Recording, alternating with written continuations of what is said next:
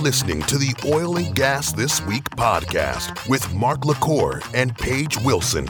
This is the show for busy oil pros who quickly want to keep their finger on the pulse of the industry.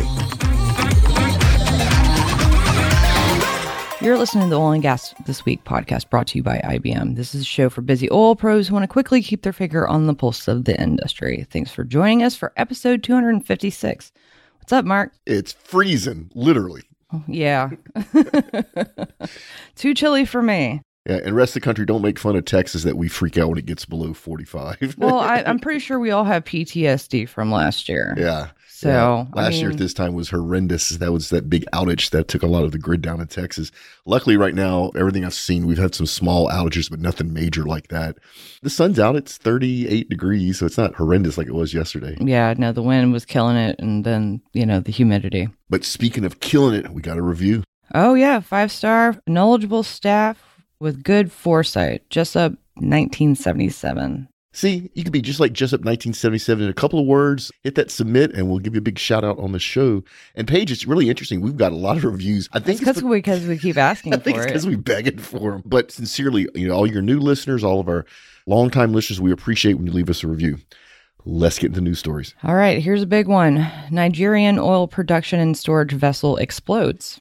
Yeah, FPSO, floating production storage. Floating production storage. You're the one that told me what this meant because I didn't know what it was right. Ha ha. Floating production storage and something else. Damn it, I can't remember what the O stands for. But anyway. Offloading.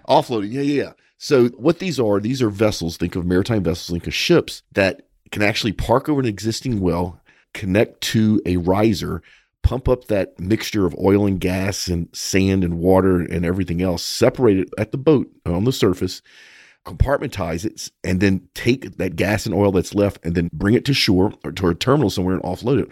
Real popular in Brazil and becoming more popular in the U.S.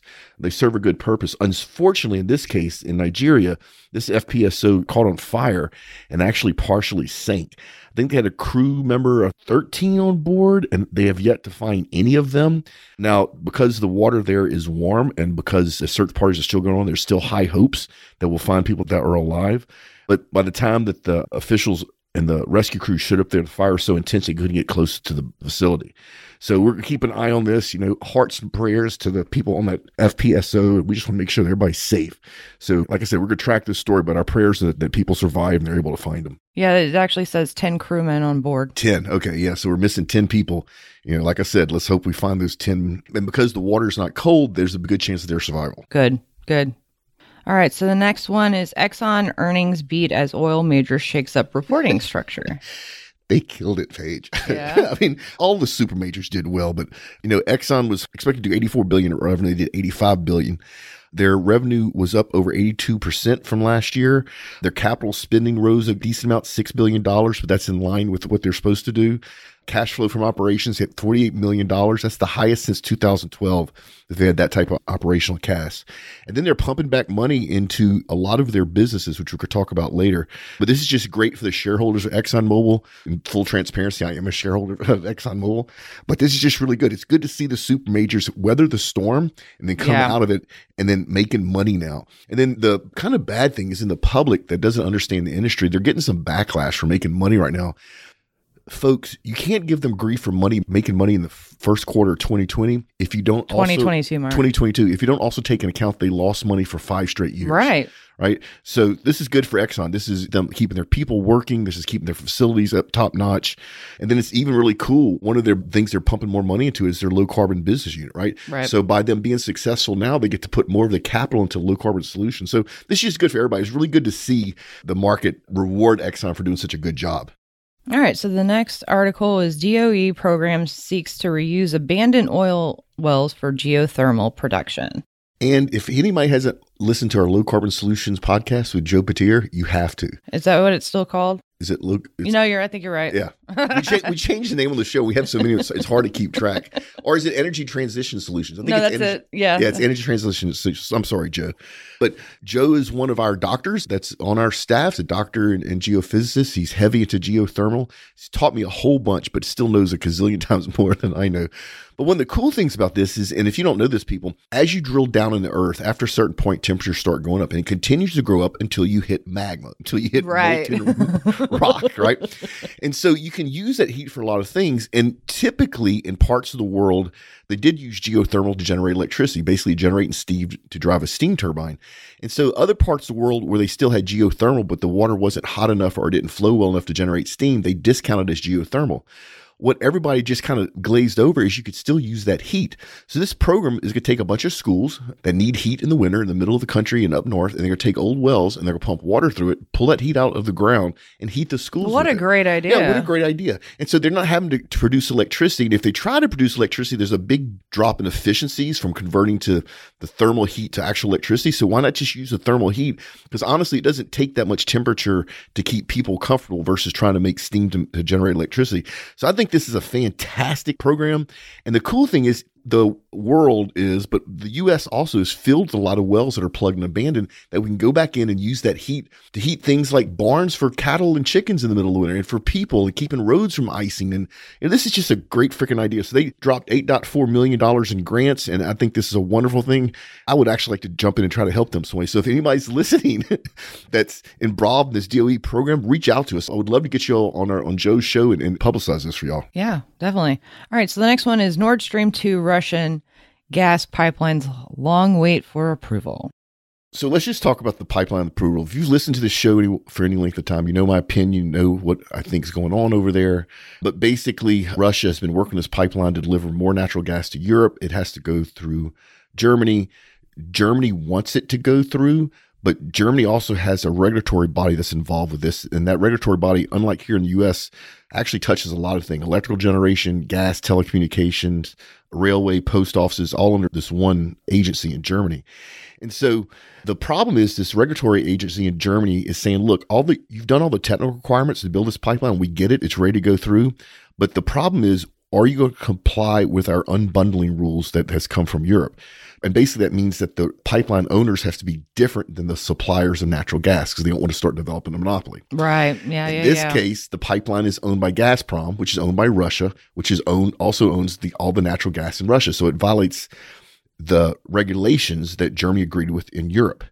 So unfortunately, there's another panel that has just 3 members on this panel, and this panel is actually trying to override the Germans' networking ability to force Gazprom to diversify where they get their natural gas supplies for. Bottom line is, because of what's going on in the Ukraine and also because of the need for this gas in Europe, Germany's figuring out a way to kind of look the other way and let the pipeline go through, even though one of their own regulatory requirements is not being met. So not sure how that's okay. It starts destroying your political independence, right? Not the right way to go. So once again, we've been keeping an eye on this project for literally years. We're going to continue to keep an eye on it. Without a doubt, I think Germany's going to let it go through. They shouldn't, and we shouldn't let it go through. We should put some really big sanctions on it, but that's not happening. So definitely not happening with this administration. Well, let me stop there. All right. Next one. Oil groups aren't happy with GOM Lee sale court ruling. Yeah, so this is a good one, Paige. I kind of want your opinion on this. So basically, and if you don't know this, the largest owner of hydrocarbons in the U.S. is the federal government, right? And they lease these properties out, these resources out, predominantly in offshore Gulf of Mexico type of stuff.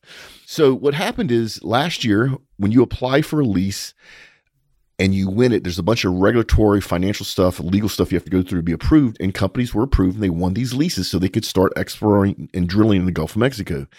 Just recently, literally the end of January, we had a judge at court said that he's putting a stop on those leases that were already awarded because he didn't feel that the previous administration did enough work to make sure that these were environmentally compliant, especially around methane and CO2.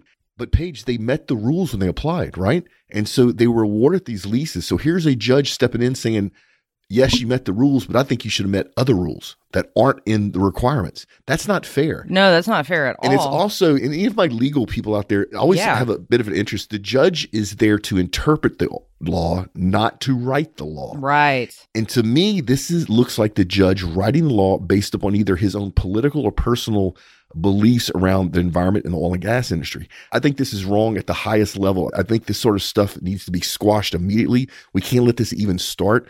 The judge in the court absolutely has the right to stop this, but only if it violated the original application process or some current law. Not that you think it's violating environmental as far as CO2 and methane releases. So this is just ridiculous. Well, what really bothers me is that Biden has been approving permits. He's actually approved more permits in the past year than Trump did in his first 3 years of his 4-year term. 100%. And you know why? Because the price of pump is so high that nobody can stand it. And no hate mail, political folks. It doesn't matter whose side is in office, Republican, Democrat, liberal, conservative. Anytime the price of pump goes up, people get upset, right? Well, the environmentalists are really pissed, so I'm sure this had some sway. Yeah. So let me actually read a quote here. We are reviewing the court's decision concerning deficiencies in the record. Our public lands and waters must be protected to generations to come. Especially in the face of climate crisis, we need to take the time to make significant and long overdue program reforms.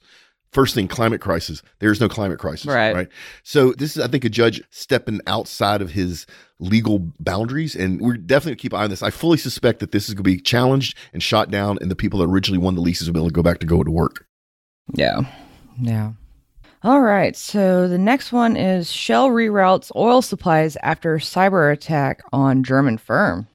Man, where have we heard of this before? A little place called Colonial Pipeline, maybe? Yeah. Sounds like it. So Shell got popped. Bad guys got into the operating systems of 2 subsidiaries of Shell's. Once the intrusion was detected, they shut things down so the intrusion couldn't spread. They didn't stop it. They just shut everything down, which then shut down their ability to get things like gasoline, diesel to their retail stations. Those stations had to find other providers. And actually, one of the users of the system is actually the largest network of gas stations or petrol stations, if you're in Europe, in Germany, with about 2,300 stations. And so all 2,300 stations literally in hours had to find alternate supplies. Now, here's the amazing thing. They did. Good. Which tells me they had some type of backup planning in case this sort of thing ever happens, which is what should happen. Yeah, absolutely. And then once everything was shot down, the 2 subsidiaries brought in their cyber teams with a little outside help from, I believe, Lockheed Martin and one of our sponsors, actually, IBM. And they came in, they figured out the intrusion, what the bad guys did, they fixed it. They're still doing forensics on this. They're trying to actually figure out exactly where it came from, where it went. Now, of course, they will never release that information to us. Yeah. But I tell you what, if I'm a bad guy and I hack Shell, don't think there's not going to be repercussions. Oh, no. Yeah. So it looks like this was handled very well. Unfortunately, we're going to have more of this as we go through time instead of less of this. So, if you're in the oil and gas industry and you haven't paid any attention to your cybersecurity program, you need to. Right. All right. So the next one is merger and acquisition deals return to pre-COVID levels in 2021. It's so cool that these companies bought and sold and merged. There's a bunch of going on. We reached, I think, about $181 billion in mergers and acquisitions at the end of last year, which is about a 70% increase over the year before, which is awesome. There's been a bunch of $1 billion years plus. There have been 2 big deals in Australia. There have been a bunch here in North America. We have pipeline deals happening. It's just great. And some of the larger ones with Cimarex and Energy with a Cabot. And then we had Southwest Energy picked up Indigo Natural Resources. Pomero Partners acquired Goodrich. And then we've got a bunch of other acquisitions in the works. Cimarex Energy and Cabot Oil and Gas was the largest one. Yep. And the largest actual prospects or mineral rights acquisition was BP's buying a London's energy and gas portfolio, and then ConocoPhillips acquisition of Shell Permian Basin position. So a lot of that selling is being pushed by ESG, which actually means the buying companies are getting good deals. They're not getting it for pennies on the dollar like they did in 2020. They're still getting good deals. It will be interesting to see in 10 years if some of these large players that let loose a lot of acreage in the Permian for ESG metrics are going to regret the decision of doing that, because now some of these players own all of their assets. And when you own that much assets, it's much easier to make money. Yep. All right. So next one is Biden is sending more than $1 billion to states to plug and abandon oil and gas wells. You won't hear me say that very often, but freaking love this. I went through this to make sure there wasn't a strong political slant, and there is a strong political slant, but you know what? I'm okay with it. The political slant is this money so when you drill a well and you're finished, there's a process called plug and abandonment, or P&A, where you basically put the well back to as close to natural as you can, and you ensure that it won't leak for future generations, right? And so unfortunately, a lot of the old wells in the U.S. weren't drilled to modern standards. I mean, Paige, I've seen cast iron casing, which is crazy, right? Yeah. I've actually seen terracotta casing. Oh. Clay, like you make flat. Yeah, like that's really That's old. crazy. I've seen where the cement jobs weren't done right. I've seen where they've had other wells drilled too close. And so just a mess. And now most of the states, including here in Texas, the operators that drill the wells now have to put money up front and have a bond. So no matter what happens, that well eventually gets plugged and abandoned properly. But the old wells are the problem. And so the political slant in this is that Biden's administration is saying they're putting this $1 billion into P&A, these old wells, to stop methane emissions. Honestly, I don't care. I mean, whether that's real or not, the fact that they're actually putting money into it is the important thing, because there's a lot of wells in the U.S. that were not abandoned properly. And I just think this is awesome. It's first come, first serve. The money is going out to 26 states that submitted some notice of intent. So basically the states that said, hey, we need money, we have problems. Texas is one of those. I just think this is awesome. So as much grief as I give our current administration about stuff, I'm going to give them props for this. This is the right thing to do. It may not be 100% for the right reason, but it's absolutely the right thing to do. And that amount of money is going to actually help a lot in plugging a lot of these wells. I don't know if it says it anywhere in this article, but is it specific for federal wells that need it, or just all wells? So it doesn't say in this article. I assumed it was all wells and it was up to the state. Okay. But all even right. if it's only on federal lands, it's still, they're fixing bad wells. Yeah, awesome. absolutely. I was just curious. Yeah. So I just think this is awesome. So, like I said, you won't hear me say this very much, but good job, Biden. All right. So the next one, Exxon joins Chevron in Permian oil search as peers preach caution. So this is really cool. And we've talked about this a bunch on the shows, maybe not in a way that made sense, like tied it all together. So I'm going to try to tie it all together here. So up until, say, 2016, so let me actually go further back in that. So in the U.S., most of the operators that get oil to the ground are small companies, 2, 3, 4, 20-man shops. It's not the big guys. It's not the Exxons and the Shells. And up until about 2016, they were incited to grow. And so most of those companies need cash, need capital. They don't have the internal capital to do this. So what they do is they drill a well. They would take that production number and show somebody in finance, like we're making this much natural gas and oil, so that equals this amount of money. So then they would get a loan for another well and another, almost like a Ponzi scheme, right? So they were incited to grow, not to make a profit. Well, at some point that had to end. And that ended with our downturn in 2015, 2016, when investors realized that growth was not a great strategy. They had to be profitable.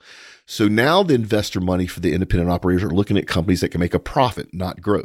So this article is really good in showing one of the advantages the super majors have, even though they don't produce as much oil in the country as the independents.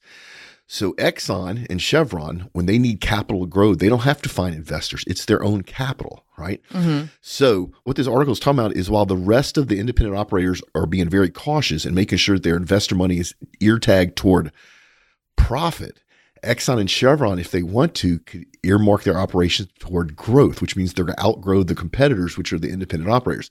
And because they don't have investor money that would be pulled back because they have a growth strategy, they can do it anyway. So this article is talking about how Exxon and Chevron, Exxon especially, is going to up its production in the Permian, and it's all growth. And what they're doing is they're pulling ahead. As they grow, even though they may not be profitable, they'll be able to build the infrastructure, so the pipelines to bring those hydrocarbons to market, the pipelines to move that produce water. And at some point, that's given them such a huge competitive advantage over the independents that are forced to make a profit because of what investors think. So this is really a cool, this is a pretty radical thing going on. It's going to fly under the radar of most people, but I'm really interested to see if this strategy is going to work. I've known Exxon and Chevron for a very long time. When they both do something, it's 100% legit. They don't make mistakes like this. So I think this is probably a great strategy move by the super I was going to say majors. very strategic. Yep. All right. So the next one, oil records, strongest January in over 30 years. How cool is that? We've been hurting for so long that it's literally awesome that oil's at this high. We're recording this on Saturday the 5th, and WTI is at 92.31. Brent's at 93. Awesome. Now, we're almost at 100, and that $100 number scares the bejeebies out of me, and y'all know why, because a lot of independent producers are going to go in production. We'll deal with that later. Well, I'll say if it's going, I firmly believe it's going to break $100 a barrel. I don't want it to. Firmly believe it will. It's really a supply story. The supply is not yet to the point where we can bring prices down. Even though world demand's not back to where it was before, the supply isn't there either. And we're in the winter, right? Mm-hmm. So, if I was a trader right now, I would be bullish on all this still. There's still not enough hydrocarbons out there. OPEC is out there talking about how they can increase production. I don't believe it for a second. I think they're maxed out. If we want to increase production, it's either come from Russia or us, which probably means it's going to come from Russia. But, this is really cool that, we have these strong numbers, and these strong numbers just drive growth, jobs, prosperity. I just don't want to get another cycle where we drive oil back to $10 a barrel again. So please, please, please, if you're an independent operator, enjoy making all this money. Don't start oversupplying the market. Show a little bit of constraint. Yeah. Okay. So the next one is Shell to supply oil to Pemex's Texas refinery under long-term contract. So we talked about this a long time ago about Pemex is buying the Deer Park refinery here in Texas. Mm-hmm. And back in that last time I talked about how it was very strategic that Shell was selling the refinery business but keeping the terminal. And so when you read this article, Shell to supply oil to Pemex's Texas refinery under long-term contract, that means Shell is going to take its oil that it can acquire, bring it to the refinery that used to be theirs. Pemex will then buy the oil, but then will also have to pay for the transportation at the terminal. They will refine it, so they'll do all the hard and dirty work. Then those hydrocarbons, which will be turned into gasoline, diesel, jet fuel, benzene, acetane, polypropylene, all that stuff, has to be exported. So it hits the terminal. So Shell gets to charge them again to export the products they made from the oil that Shell just sold them. This is financial genius.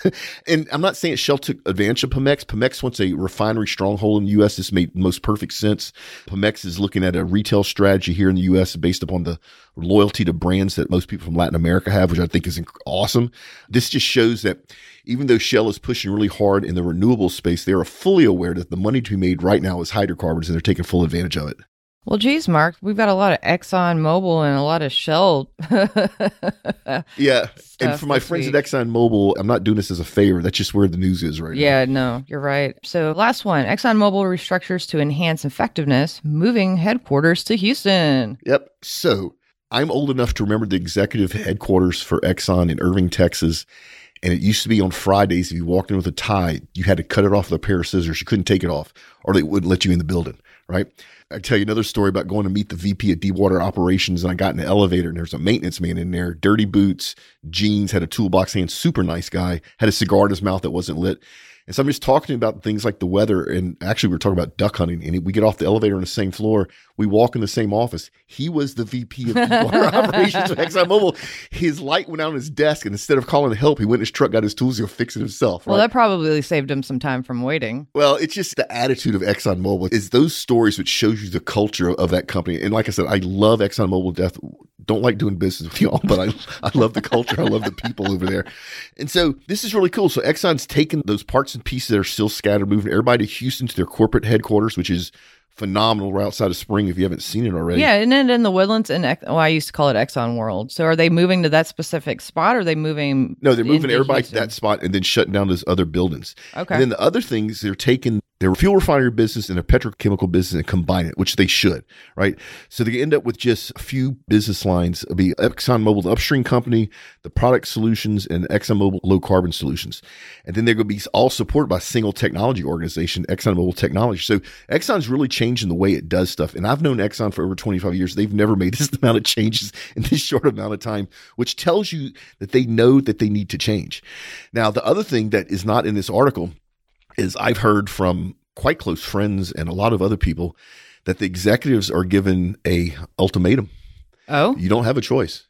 You're going to not do like last time where you can still stay in Irving or Dallas, even though headquarters in Houston, and you only have to make a visit once a week or whatever. You either move or you're out of here. Well, that's pretty that's cut and not dry. Typically like Exxon, right? The being cut and dry is like Exxon, but typically not to their executives. There's also some rumors going around that if you take the package and you move, that they've cut the dollar amount of the moving package for their executives. And once again, that's a rumor. I don't know whether it's true or not. But I think this is a great move by Exxon. They need to consolidate everybody. They don't need to have these multiple locations. I like the fact they're streamlining their businesses. And I even like the fact that internally they're building this Exxon Technologies group to support the rest of the businesses. Because right now, each one of the business units in ExxonMobil has its own IT shop. It's crazy. There's a lot of overlap, a lot of redundancies, a lot of wasted money, especially in things like supply chain. So this is really cool. And it's, Exxon probably should have did this a little while ago, but I love the fact that they're doing it now. Now, I'll tell you what, if you live in that Spring Woodlands area and you have a house and you want to sell it for top dollar, in the next month or two is the time, because there's not a lot of houses. It's a seller's market right now anyway. And Exxon corporate relocation will be buying these houses for their people that are moving. So, man, if we had a time machine, we could have went back and bought a bunch of houses back. No. Yeah. You're right. There's other things we could do with the time machine, probably more fun. Yeah, exactly. All right, so that's the news stories. Real quick, if you're in the Houston area and need a place to hang out, go to the Cannon. They're our co-working partner of choice, also where we do all of our industry mixers. Just go to the front desk, say you're with OGGN or you listen to OGGN, they give you a free day pass. It's really cool. And then grab your MEM t-shirt, but you can't, can you, Paige? No. Because they're gone. Yeah. But you know what you don't know? What? Someone finally came up with something to give away? We have a bunch of them, actually. Oh? Yeah, but they're all in the First Friday Q&A, which listeners, you don't get to hear until we record the First Friday Q&A. But I remember one of them, which I thought was a good idea. How about a coin?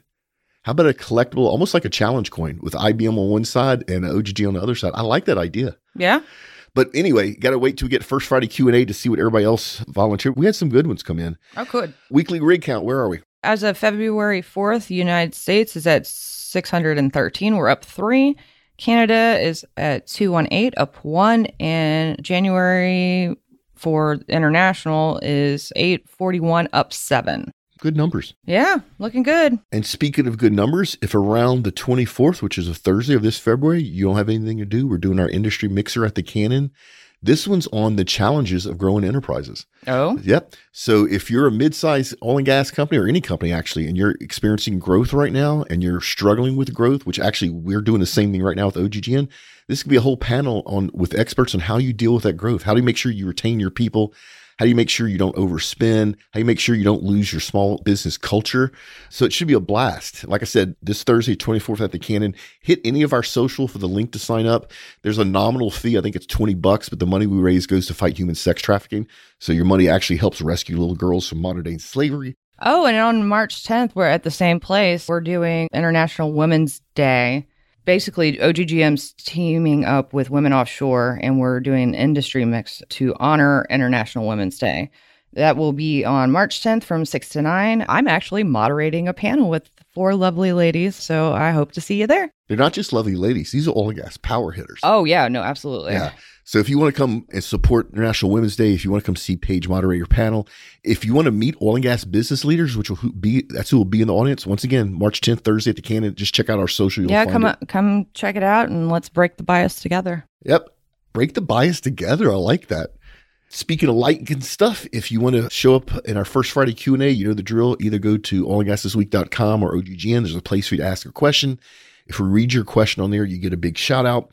If you'd like myself or any of our experts to come moderate a panel, come speak at your event, bring a live podcast to your event. We'll be in Midland in the middle of, I think, February 14th, doing a live podcast at the Petroleum Club. Let us know. I'd be happy to share the details.